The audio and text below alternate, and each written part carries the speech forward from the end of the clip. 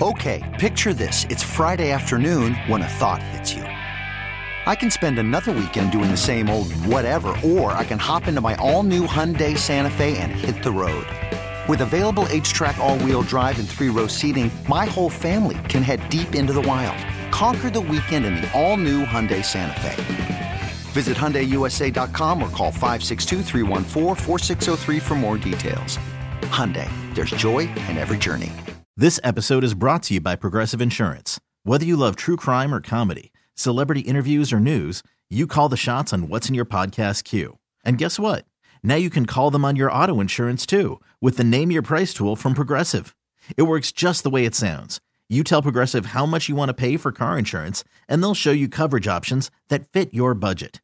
Get your quote today at Progressive.com to join the over 28 million drivers who trust Progressive.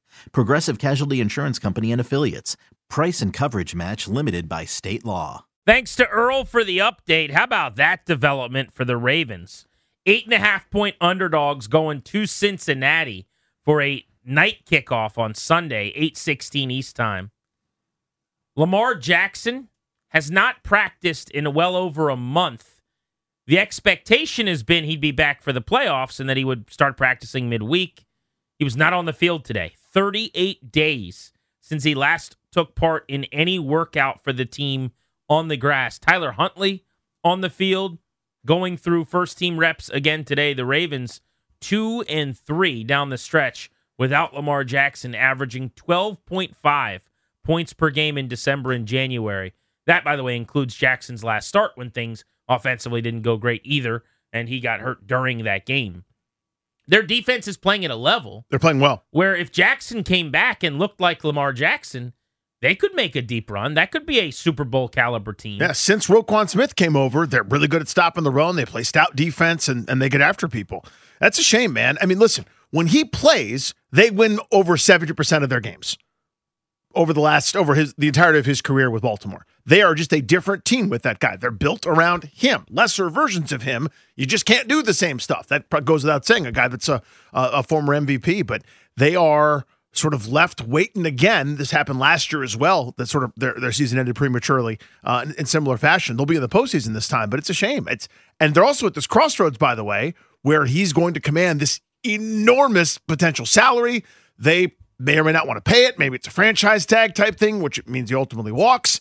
This is a strange time if you're a fan of name Ravens Zerhan. Well, I also think there's just been a feeling all along for Ravens fans that he would come back and just put his cape on. Yep. And like, oh, there's Lamar Jackson. It's just tread water until he gets here, yeah.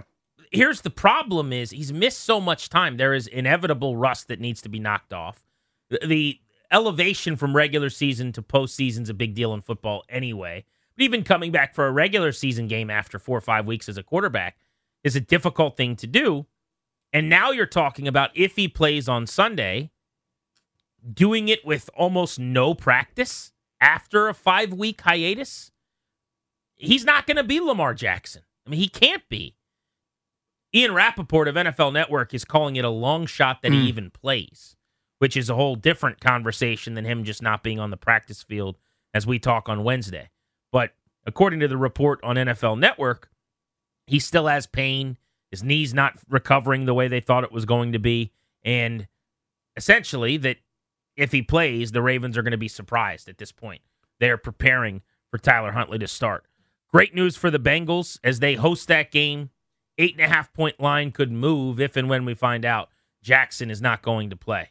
Speaking of moving, the Commanders have moved on from Scott Turner. Let's talk about the offensive coordinating vacancy here in D.C. Yesterday, the news broke while we were on the air.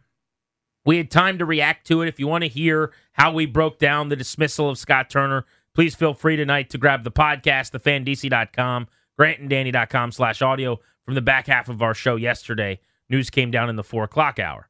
I actually wanted, though, to divvy up a blame pile of this offensive failure with you.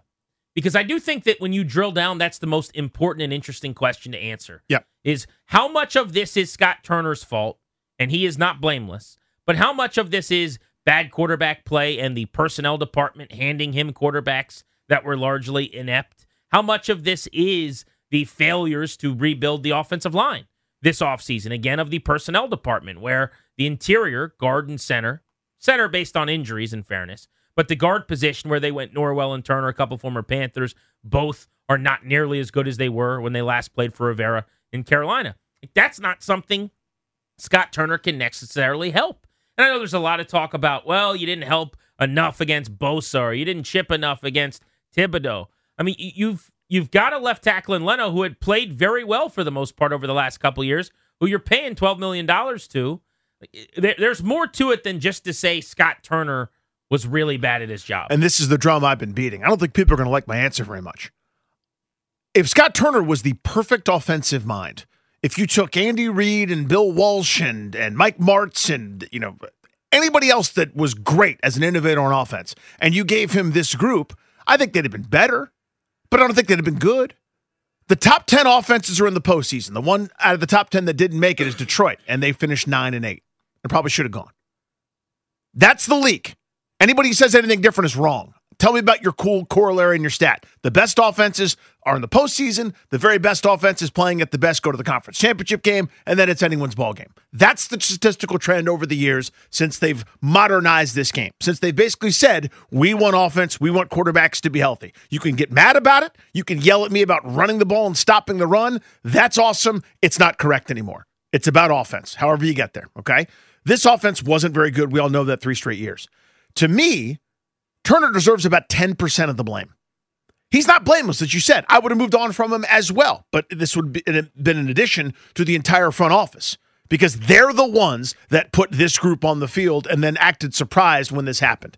There are a whole bunch of us shooting up a flare gun last year when they traded for Carson Wentz incorrectly, wrongly. That was a terrible move then. I said so. People with a brain said so as well. It was not a good move to replace Brandon Sheriff. Fine to let him walk, by the way. It's too expensive for a guard. The mistake was maybe not signing him long-term before that, but I digress, with a bunch of Comanthers. That was a mistake. That was wrong. That was a bad decision. Those things are what hampered you and put you into this terrible tier of unacceptable offense. Anybody who thought it would go differently was naive or just hoping, and that's not a strategy. That's the reason their offense stunk. Bad quarterback play, a mishandling of the offensive line. Those things are not Scott Turner things. He may have had input in who they selected, so maybe you want to put more on the selection process. That's fine. I think you could have schemed up the greatest things ever to be schemed up. You'd still be hampered by how poorly those decisions went. I think nothing else mattered. These 2 running backs, everyone wants to scream about running the ball. They both average under 4 yards a pop. It's not as if they're just ripping off 15-yard runs and there's dumb Scott Turner abandoning it. They ran too much. They ran too much and too often for my liking. If you like runs, you hate points. They need to score more points. They've needed it since Jay Gruden left, and since they really let a couple guys walk when Jay Gruden was in charge. The offense is what matters. Their offense stinks. The personnel is the thing. I think that's secondary. So Scott Turner deserves some blame. I give him 10%. Yeah, and if you go back, because I always love when people talk about the abandonment of the run, and you really do look at some of the specific examples people had issues with. You hear so many people referencing the Giants game at home as an abandonment of the run in the second half, when in the second half of that game, they moved the ball with ease. They had, I think, like 4 drives, and 3 of them were over 70 yards. They threw it more than they ran it, but they moved the ball constantly in that game. But there's no reason to really debate one half of football. I'll say this real quick just to supplement that. I apologize for cutting you off. 3 teams had more rush attempts than them. All 3 have quarterbacks that feature double-digit carries on average per game. Of teams that handed off to running backs, nobody ran it more than they did. Nobody. I mean, but that's not even, like, I'm glad you looked it up. It's irrefutable and not worth looking up. No one runs it as much as this team. Mm-hmm. They don't. And they'll tell you maybe that they're masking their quarterback deficiency, I guess. But here's the problem with that. They chose the quarterbacks. And on top of that, when asked yesterday, is this about the QBs or is this about your philosophy, Rivera said it was actually the philosophy, not at all about the QBs. And in fact, Mayhew said that they liked the fact that they were 2-1 running the ball against the Cowboys, which every team, every coach, every GM would love to be 2-1 running the ball in a 20-point win, obviously. But for Mayhew to say that that's where they want to be in 2023 is just kind of silly. I mean, it's foolish. But here's my blame pie. I've got the numbers written down for you right here. 70% of the offensive failures this year, and I would even say over all 3 years of Scott Turner, are on quarterback personnel. 70%. There is not enough acknowledgement of how important it is if you're an offense, if you're a play caller, if you're a head coach, if you're trying to score points, if you're trying to move the football, if you're trying to stay on the field, if you're trying to convert a third down.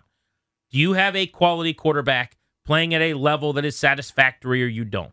If you don't, you are fighting against a heavyweight champion with your arms tied behind your back, and it's only a matter of time before you tire out and they catch up to you and they knock you to the ring. So 70% of it is quarterback personnel. Wentz, not good enough. Heineke, not good enough. You could go through all of the quarterbacks that they have had and run through in this town since Turner got here. I would say 20% of it, frankly, is their offensive philosophy. Because one of my big issues with Scott Turner is that he doesn't involve his best players enough. Some of that is that, philosophically speaking, if you're running it as much as they are, you're not going to be able to throw the ball to McLaurin as much as I want, and certainly not to Dotson and to Samuel too. So offensive philosophy is part of the issue here. That part's not going away. That 20% is staying put, right? And ideally for Ron and ideally for the front office, they're going to hire someone who better executes their vision, so there's a little less butting of heads maybe. But it just means that they're going to jump all the way in to what they want to be and do. And that's fine when it's going well. 5%, I'll say, is on the O-line. The mishandling of the interior, as Jay Gruden said, struggling to be able to just have a drop-back passing game, 5-7 steps and throw the football down the field. And then I'll put 5% on Scott Turner, who is the easy punching bag. He is the easy face of your anguish for this offense. Now, this is not to say, okay, I'm putting very little blame pie on him. He's got a small sliver to eat. It's not to say he did a great job or a good job or that he should have kept his job. That's not what I'm advocating for necessarily.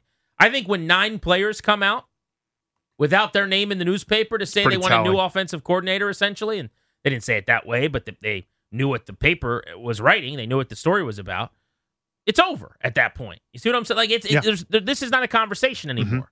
But the things I get maddest about are his lack of balance. And everyone's like, what do you mean balance? They ran the ball a great amount. No. Balance, my guy Mike Leach, is getting the ball to your best players the same amount of times. Balance is involving Dotson and Samuel and McLaurin and Robinson and Gibson and forcing your best players the football. That's balance to me. Balance out touches between those players. They don't do that well enough. And some of that is philosophy not allowing him to be completely honest with you. But I also think it's something he's going to have to work on, in addition to some of the gripes you heard from Logan Paulson yesterday, including that he's not setting up his next shot when he plays pool.